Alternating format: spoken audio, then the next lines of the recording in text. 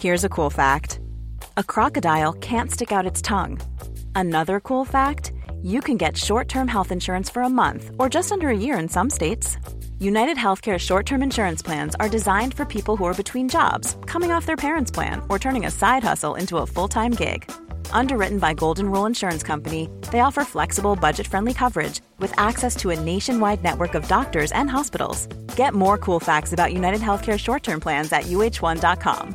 Quality sleep is essential. That's why the Sleep Number Smart Bed is designed for your ever-evolving sleep needs. Need a bed that's firmer or softer on either side? Helps you sleep at a comfortable temperature? Sleep Number Smart Beds let you individualize your comfort so you sleep better together. J.D. Power ranks Sleep Number number 1 in customer satisfaction with mattresses purchased in-store. And now, save 50% on the Sleep Number Limited Edition Smart Bed for a limited time. For J.D. Power 2023 award information, visit jdpower.com/awards. Only at a Sleep Number store or sleepnumber.com.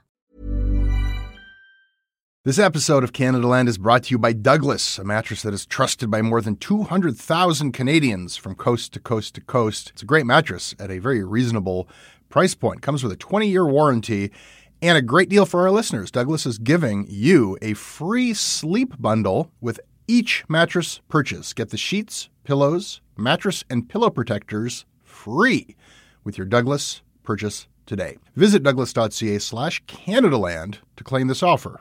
That is douglas.ca/Canadaland. Hey, I need you to pay close attention to this message. It is not an ad. This is about Canadaland, and this is about you. You need to know that the news crisis is about to get a lot worse. You've heard about the layoffs. We're about to have news closures, and it's very likely that we're going to be seeing the defunding of the CBC. Where are you going to get your information from? What can you do about this? You can support Canadaland. We need you to. And so for this month and this month only, you can become a Canadaland supporter and get everything our supporters get for just $2 a month. That is an almost 80% discount. The clock is ticking on this. It disappears at the end of the month, and then we will not offer it. We need your support. We need to keep news coverage alive in Canada. Go right now to canadaland.com/join. And thank you.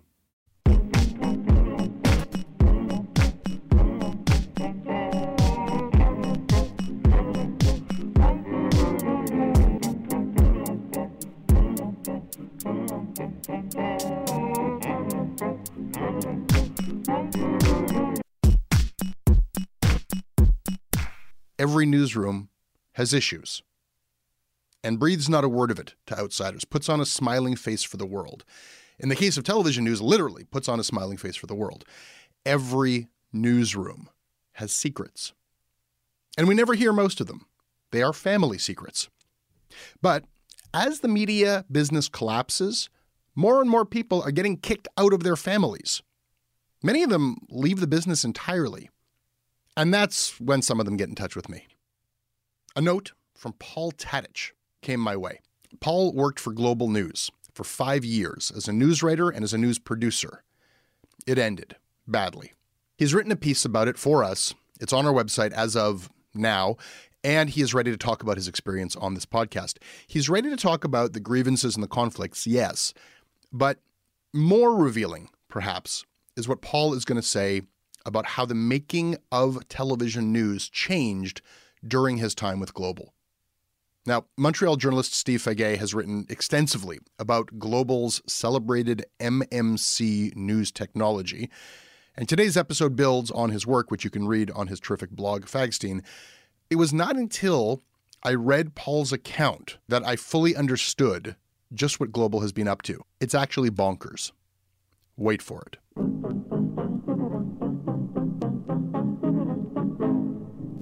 This episode of Canadaland is brought to you by Rick O'Dell, Franklin Mendez, Zoreen Kazmi, Jeff Slater, John Lott, Stephanie Dotto, Sue Frost, and Matt Baker. Hi, I'm Matt Baker, and I support Canadaland because I'm interested in hearing uncomfortable truths delivered with some wit and charm. I originally found Canadaland while looking for Canadian alternatives to the likes of Jon Stewart, Stephen Colbert, and Bill Maher. I can't say I found exactly what I was looking for, but I'm certainly in love with what I've found. This episode is brought to you by Douglas, a mattress trusted by more than 200,000 Canadians from coast to coast to coast. Trust is important. There are a lot of mattress lies out there, a lot of mattress liars. And I didn't intend the pun, but it occurred to me that there is one as I was saying those words. Listen, I am not lying to you. I have experienced the Douglas mattress. It is an exceptional mattress at a surprisingly affordable price point.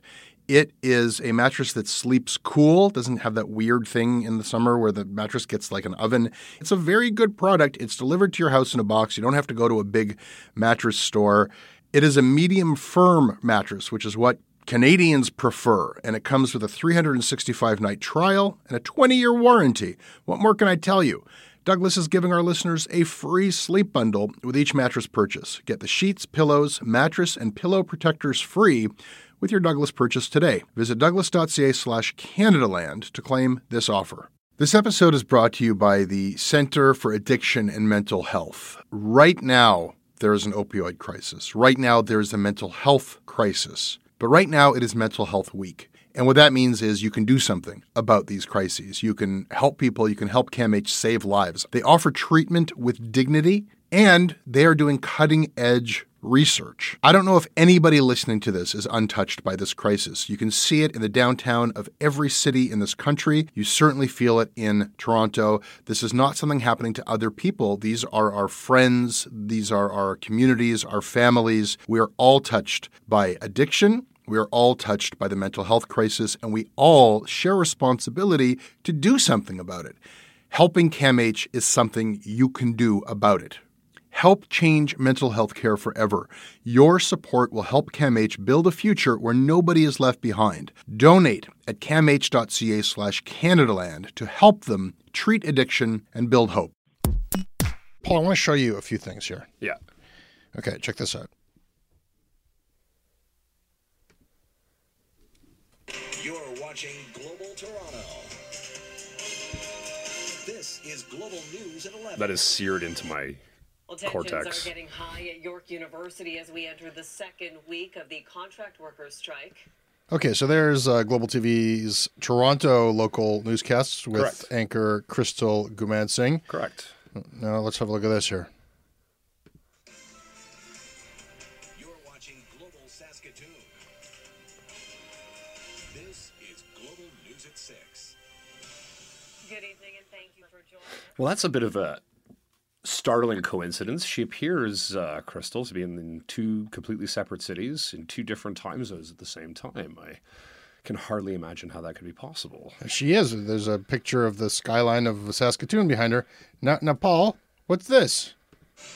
Good evening and thank you for joining us. Premier Philippe Couillard has long resisted the creation of an Anglophone affairs office, but today that changed. So what led to the Premier's change of heart? If you ask the opposition, it's no coincidence with the provincial election on the horizon. Well, now they're in La Belle Province. Something even stranger is going on here, a tripartite division of some type.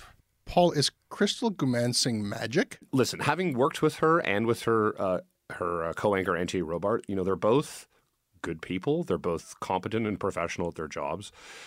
But I don't think they are capable of quantum teleportation. So How are they able to anchor newscasts in 5 different Canadian cities? the least charitable way to describe it is a news sweatshop. I'd say the most charitable way to describe it is a highly efficient, centralized news production facility that operates at a really incredible level of output. And it's only via the good graces of the employees. Paul, we're going to get to all of this. How do they do it? Tell me, explain the magic. I'm so sorry. I get so discursive. So there's a room. It's a windowless bunker in Toronto in the Don Mills studio of Global Toronto called the MMC Newsroom. It sort of resembles a bit of a hangar. There's, in a rather sort of Orwellian twist, there are giant murals of each of the cities that everybody's pretending to be in bolted to the walls so you can sort of project yourself where you want to go. Wait, is there like an actual like picture of the skyline behind them, or is it all done with green screens? Oh, no. This is like in the actual newsroom. There's posters. Oh, I see. Saying Montreal, Toronto, like all the different Because cities they're not serve. just anchoring the Winnipeg news from Toronto, the Saskatoon news from Toronto. Correct. You're also producing Correct. the Winnipeg newscast from Toronto. Correct. So they have posters of Winnipeg in your newsroom, so you could look at that poster and then be like, now I'm a Winnipeg local news guy. You can just try to imagine getting mosquito fogged right there. You know, it's just that's how they want to do it.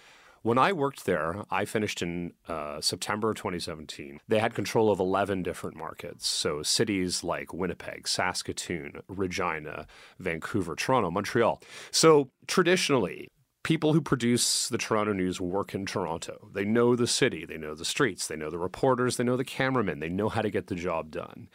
In the brave new world of the MMC market model, you have one producer, me, or other people are definitely more qualified than me in this capacity, who have been asked to produce 3 cities worth of news during a 10-hour shift.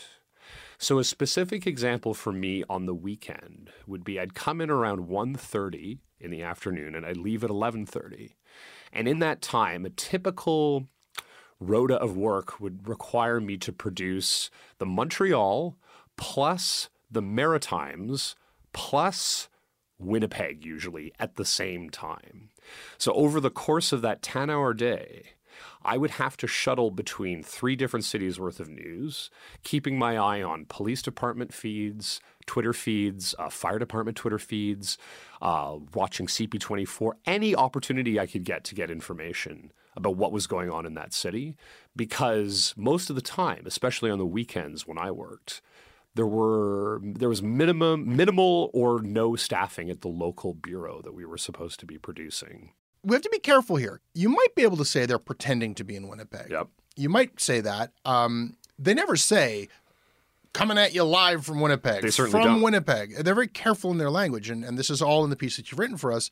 But they say, here's Global News Winnipeg. Mm-hmm. Then you have an anchor saying, today in Winnipeg, and here is our local weather person. Like, I think that the viewer could be forgiven for thinking that this is both local and live. We have established that it's not local, that Correct. It's all done from a centralized headquarters in Correct. a bunker in Toronto. Tell me about the not live part. So it isn't live. And the thing is, we all know that certain parts of the news aren't live. When an anchor throws to a package, we know that the package is pre-recorded. Sometimes we see news repeated, but we know it's repeated, though, because we've seen it before. Sure. Tell me about the live part. How do you do the 11 o'clock news and not be live on the air at 11? So what you're watching mostly is about 4 hours old. That's generally how long it takes between getting the thing recorded and getting it to air. So you're watching an entirely pre-recorded newscast. There are no live elements in the newscast. If something breaks, there are a couple of options. If during the shift that the anchors are on duty, so the anchor's shift from when I was there was 10 hours. Same thing as the producer. 10 hours? Yeah. It's like 10 hours of anchoring? Yes. It is a slog. Those guys are put through the ringer. Like, I am not jealous of what they do. You know, they have to read stories from different cities. Sometimes I've seen them go through 15, 16 takes of one VO just because it's coming at them relentlessly. Read Winnipeg, read Montreal, read Regina, go back, read this story, read that story. Wait a minute, is this story from Regina or is it from Saskatoon? I'm confused. Let's call the producer and find out. It is a juggling act with 150 balls in the air. That's so really they're sitting there is. at a fake desk in front of a fake backdrop, in front of a green screen that will later be swapped out for a skyline. It's actually, the studio is actually quite interesting. It's just a green room. That's it. There's no other features in it, just a desk and a green room. It's very claustrophobic. We and found some pictures of it. We threw it up on the website with your article. People should check this out. Yeah. So, and the anchor is sitting there for 10 hours and they're doing like, hello, Toronto, today this happened in Toronto. And then immediately they'll do it at Winnipeg, and then they'll do a Saskatoon, and then they'll do a Regina.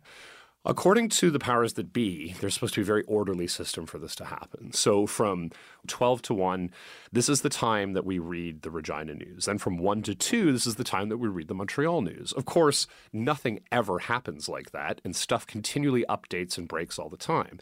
So the anchors read all the local news items from Winnipeg. They think it's done and dusted. They move on to the next city. Of course, something happens. You know, a pedestrian gets mowed down on Portage or something. The producer who's working that show finds out about it. They have a little console on their desk that patches into the studio, which is next door.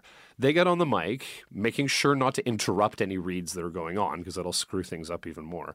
They get on the mic and say, Anthony Crystal, we've got an update in this story. We need to go back to Winnipeg and read it again. So they'll stop recording Montreal or whatever it is that they're doing, throw up the background of the other city that they were recording previously, update the item, have it recorded. An editor sitting in another room will cut the pictures to fit, and it all gets fed into a massive, massive database. It's kind of cool. It's kind of ingenious. Listen, I'm not going to lie. I got a little bit of a hard-on for the technology when I was there because what you're like, it's a little bit like NASA in a way. I mean, okay, those guys actually, that's not a fair comparison, but and that makes you sort of like a rocket scientist. I mean, look, it's a hard job, but it's not, I'm not exactly a rocket scientist, propulsion engineer. Right. Yes. So, You have all the local elements for the newscast, but every newscast has a middle section, as I outlined in the article, where there's national, international content and fun stories about a skateboarding dog or whatever. So all those things are shared between all the different newscasts all across the country. Sure, I like a skateboarding dog as much as my friends in Saskatoon. You've got it right on the money. And so they think this is a reasonable cost sharing methodology, and for that sort of stuff, I don't give a shit. That's fine. Yeah. So I think that they don't want people to be having this conversation, but they have announced that they're doing it. In fact, listen to this. They're proud of it. Here's the headline. It's a Global News story. Global News' MMC wins Edward R. Murrow Award for Excellence in Innovation. Yeah. Quote, "We are immensely proud of the MMC team," that would be you and your colleagues, at Global News, "on winning this esteemed award and for paving the way into the future," says Troy Reeb, Senior Vice President of Global News, Chorus Radio and Station Operations. "The production model has proven to be a successful experiment. It allows for more frontline news gathering and helps sustain our business. Winning this international award stands out as a career highlight, and I couldn't be prouder of the team behind this success story." And this was at, again, the Edward R. Murrow Awards. This is the first time it was awarded, and it's awarded for TV or radio that has, quote, "innovated their product to enhance the quality of journalism." So that's what I want to talk about with you right now, because what Global says about this is, hey, like everybody else, we are trying to report the news with fewer resources than ever before, and we have found ingenious technological solutions, robot-controlled cameras, centralized anchors. Is this good for journalism? Well, I would have to ask people to draw their own conclusions based on a few things that I observed.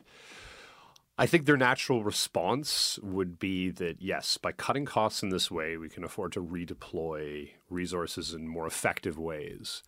Certainly when I was there, I saw absolutely no evidence of this sort of reallocation of resources. Mm-hmm. If anything, schedules and resources got tighter. There was a point where I was producing a Montreal newscast. Now, not all the newscasts are pre-recorded. Some of the 6 o'clock ones in the bigger markets are live. I don't know what they're doing now, but when I left, Toronto and Montreal were produced live, and I believe Montreal was going towards this pre-recorded model, so I'm not sure. So part of my job did involve producing the live Montreal newscast from Toronto, of course. And there reached a point where they couldn't send out camera operators with the reporters. So there's a thing called back focus when you're doing a live. You make sure everything in the field of view is in focus. It's really hard to do that by yourself. Mm-hmm. And they left this poor guy standing out, in the middle of a snowstorm or whatever, having to back focus his own camera, which just, I really didn't see any boots on the ground type of evidence of this type of. So they weren't moving whatever money they saved by centralizing operations. You didn't see that being reinvested in the journalism.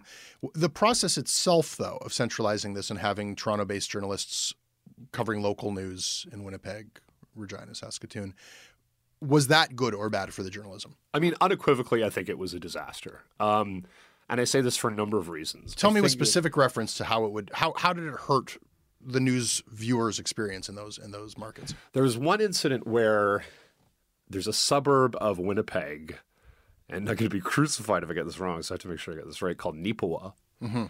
And one of the anchors couldn't get it right. It was just Nipawa, over and over and over again. And finally, they settled on a version that was incorrect. And the mail came in.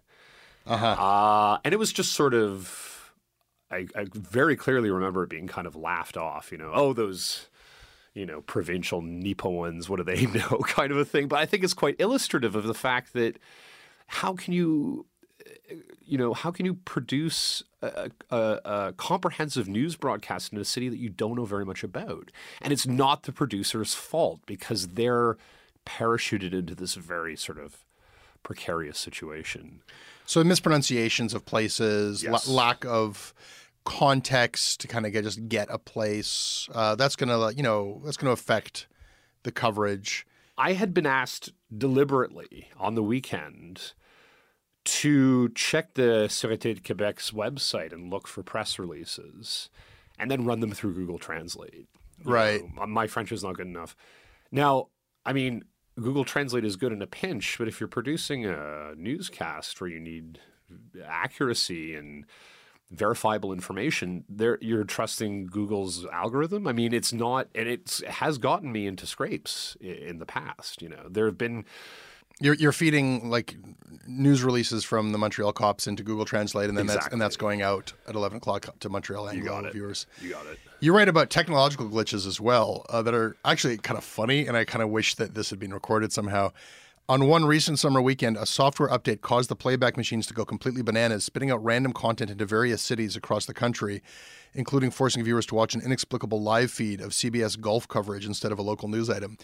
You write about, cities getting confused and conflated and just anchors getting confused, things going to places that they're not supposed to go. Kind of a carnival, kind of a farce. I mean, when it was happening, it was like, ball-crushing terror. Every element of the newscast is pre-recorded. That means the intro to the show, where they do the headlines, then they do the stand-up at the beginning, where they're standing beside the desk and they're like, hello, blah, blah, blah, blah. Everything is pre-recorded. All the bits that are supposed to be live are pre-recorded. So you have to keep track of all of these separate elements. In any one show, it could be 150 different elements. So what if someone got a stain on their shirt or like their makeup or their hair changed? You go in and do it again. If somebody notices, you go in and do it again. That's immediately. You have like a continuity editor as if it was like you're filming a movie or something. So there's a giant grid that controls all of the different elements of all of the different newscasts. And each newscast has its own grid.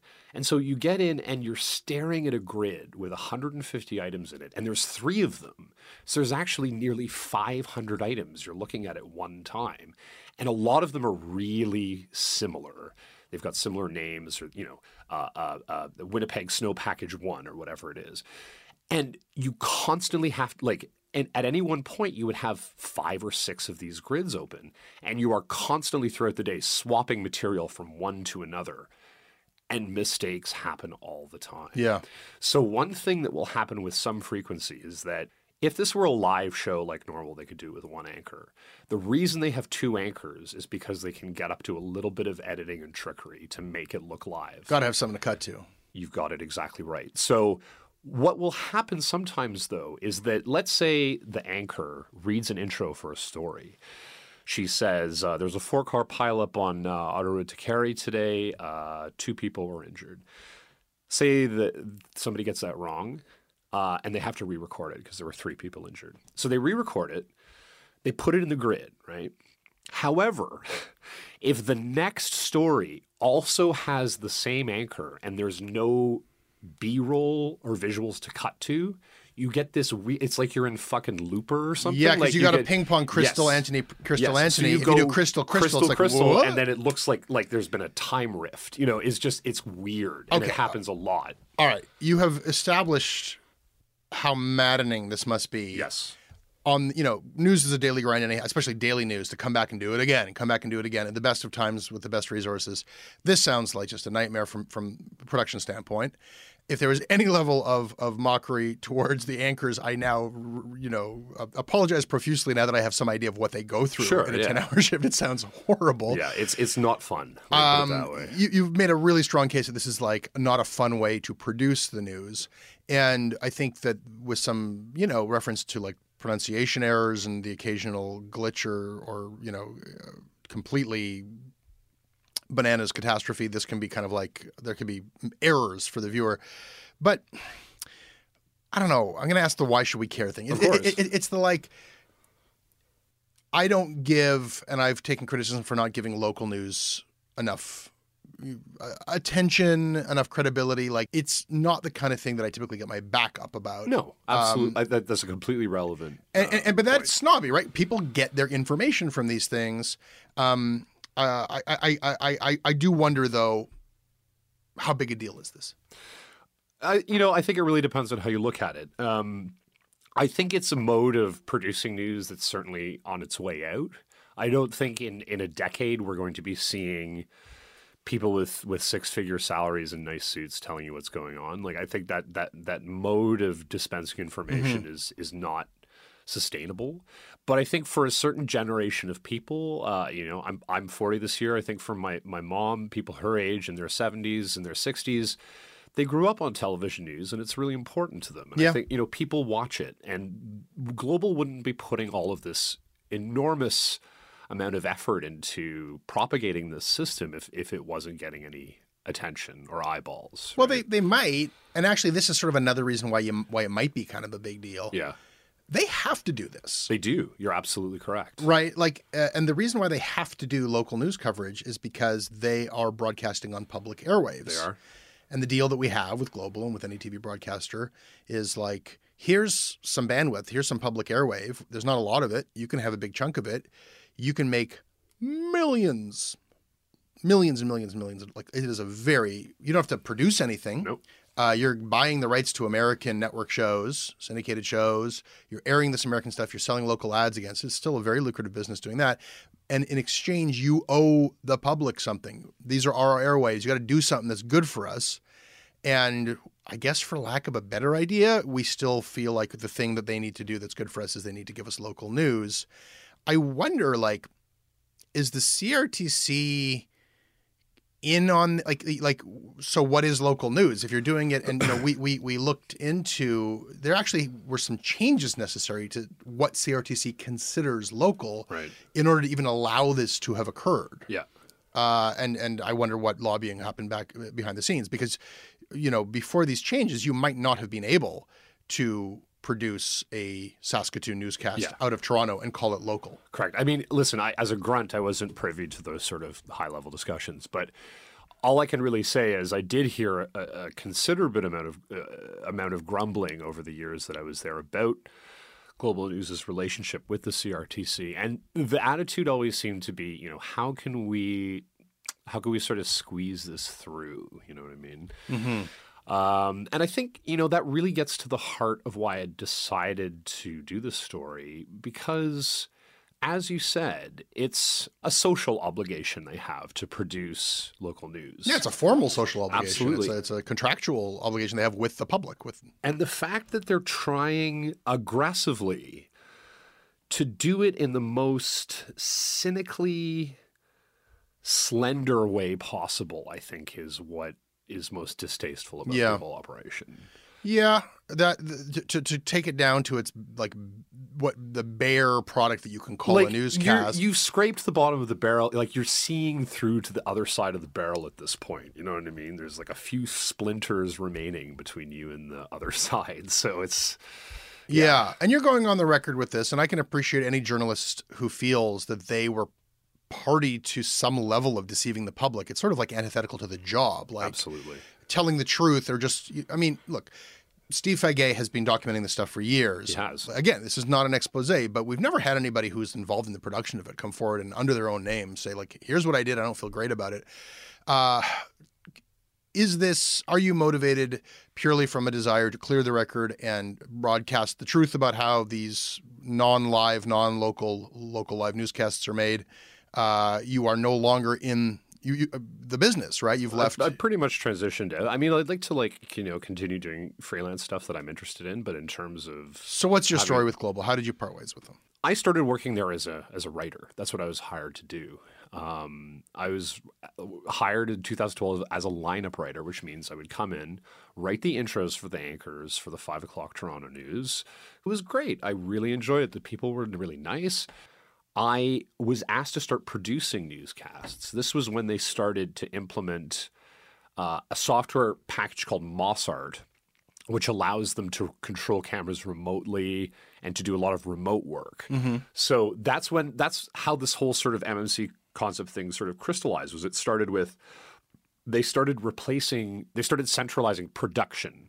So I would often produce the Winnipeg News from Toronto. That was my main sort of secondary gig. But then I was sort of unilaterally transferred to this new MMC department when it was created. And without naming names, I think what started happening was there was a homophobic incident in the newsroom, what I considered to be homophobic. And it was involving one of the anchors. And when I requested a private meeting with my manager, basically my manager tried to tell me that what I interpreted as being homophobic was not, and that, the anchor didn't really mean it. And can we just sort of settle this right here? I was pretty shaken by it. I wasn't expecting it. It was a situation that involved this person basically engaging in name calling and bullying while they were mic'd, right? So the whole newsroom of 20 people plus however many people who were listening in heard it. To their credit, they were very apologetic, and I think I genuinely think they didn't mean for the incident to be hurtful. But the fact that my manager was insistent on the fact that I was in the wrong was quite upsetting. The real problem started when I realized and I don't know if it was deliberate or whether it was something that just sort of happened and then nobody bothered to fix it, was that I was being underpaid. And I had been underpaid for probably 4 out of the 5 years that I was there. So every year at Global that you work there, you're entitled to a salary increase because you go from one union group to another. Yeah. Right. So I would get small cost of living increases on my paycheck. But for the entire duration that I was there, I was denied the bump that I would get in salary for moving up a union category. When I confronted them about this, my manager turned immediately hostile.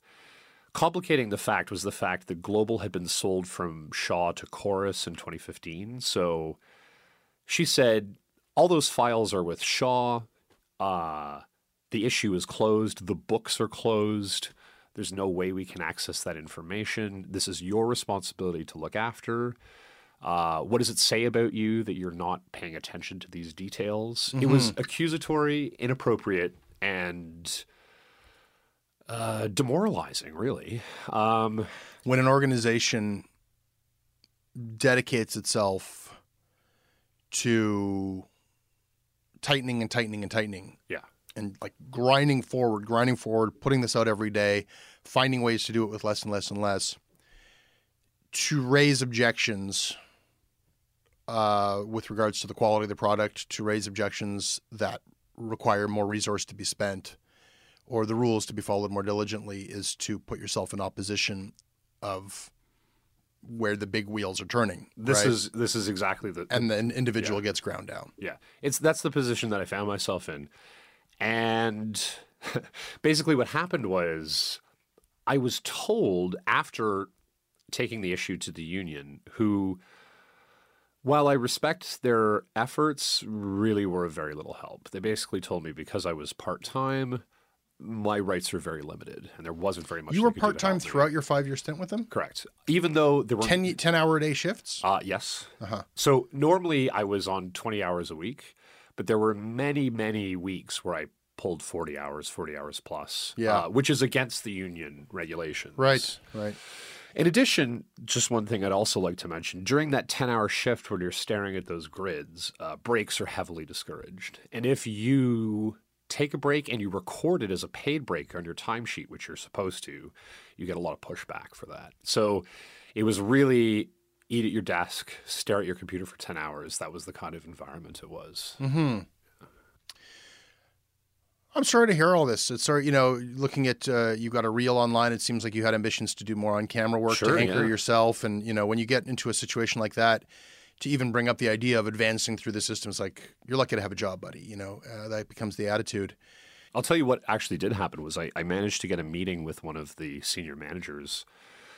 And I was like, listen, I'm not really a producer. I'm happy to have the work, but like my background is more in the creative end of the spectrum. Like I have on-camera experience. Would you consider some opportunity for me? And he looked me right in the eye and he said, Paul, sometimes you got to make your own opportunities. And I still have no fucking idea what that means. Like I'm showing you my body of work.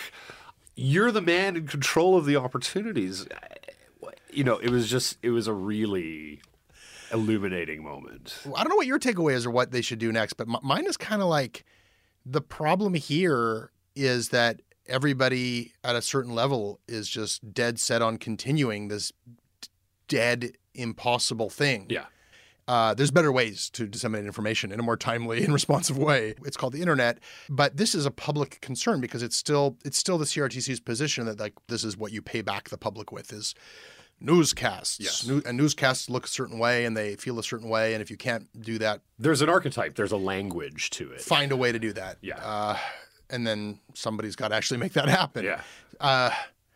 You are pouring an extraordinary quantity of resources, both physical and intellectual and emotional, into producing something that is not really what it seems. That is a reflection. It's a veneer. Yeah, it's a boondoggle. It's a make work. It is. Right? It's a Potemkin and village. That's the part that's really tragic is like, because, to a young person who's like, I want to report the news and practice a trade that helps the world. It's like, and then you fast forward 10 years and there's so many stories like this. It's like, that's a waste of human capital. I really get the impression that they're just going to say at one point, it's just not worth doing an 11 o'clock newscast anymore. Or let's just drop the concept entirely. Or somehow finding an even more rigorous technological system to force even more savings out of it. I mean, like, I don't know how much farther they can go and still have humans involved. You know what I mean? Like, there's a limit. And yet it still costs millions of dollars a year in a country that is being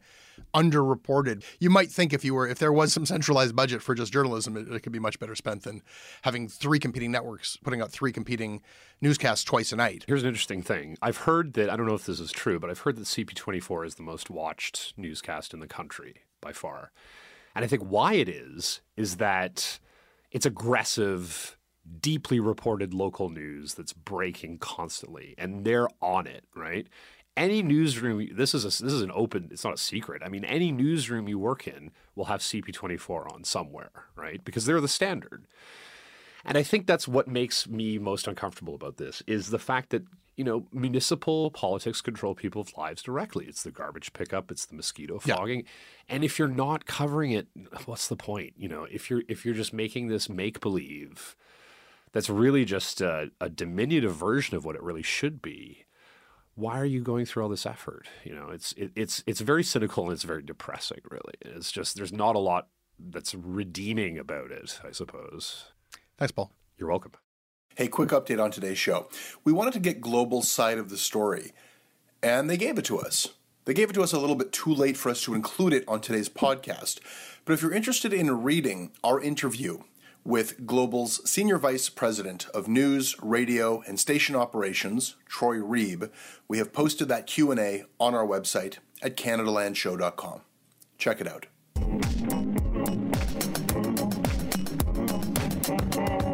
That is your Canadaland Show. I hope you enjoyed it. You can email me about it. I am at jesse@CanadaLandShow.com, and I read everything you send me.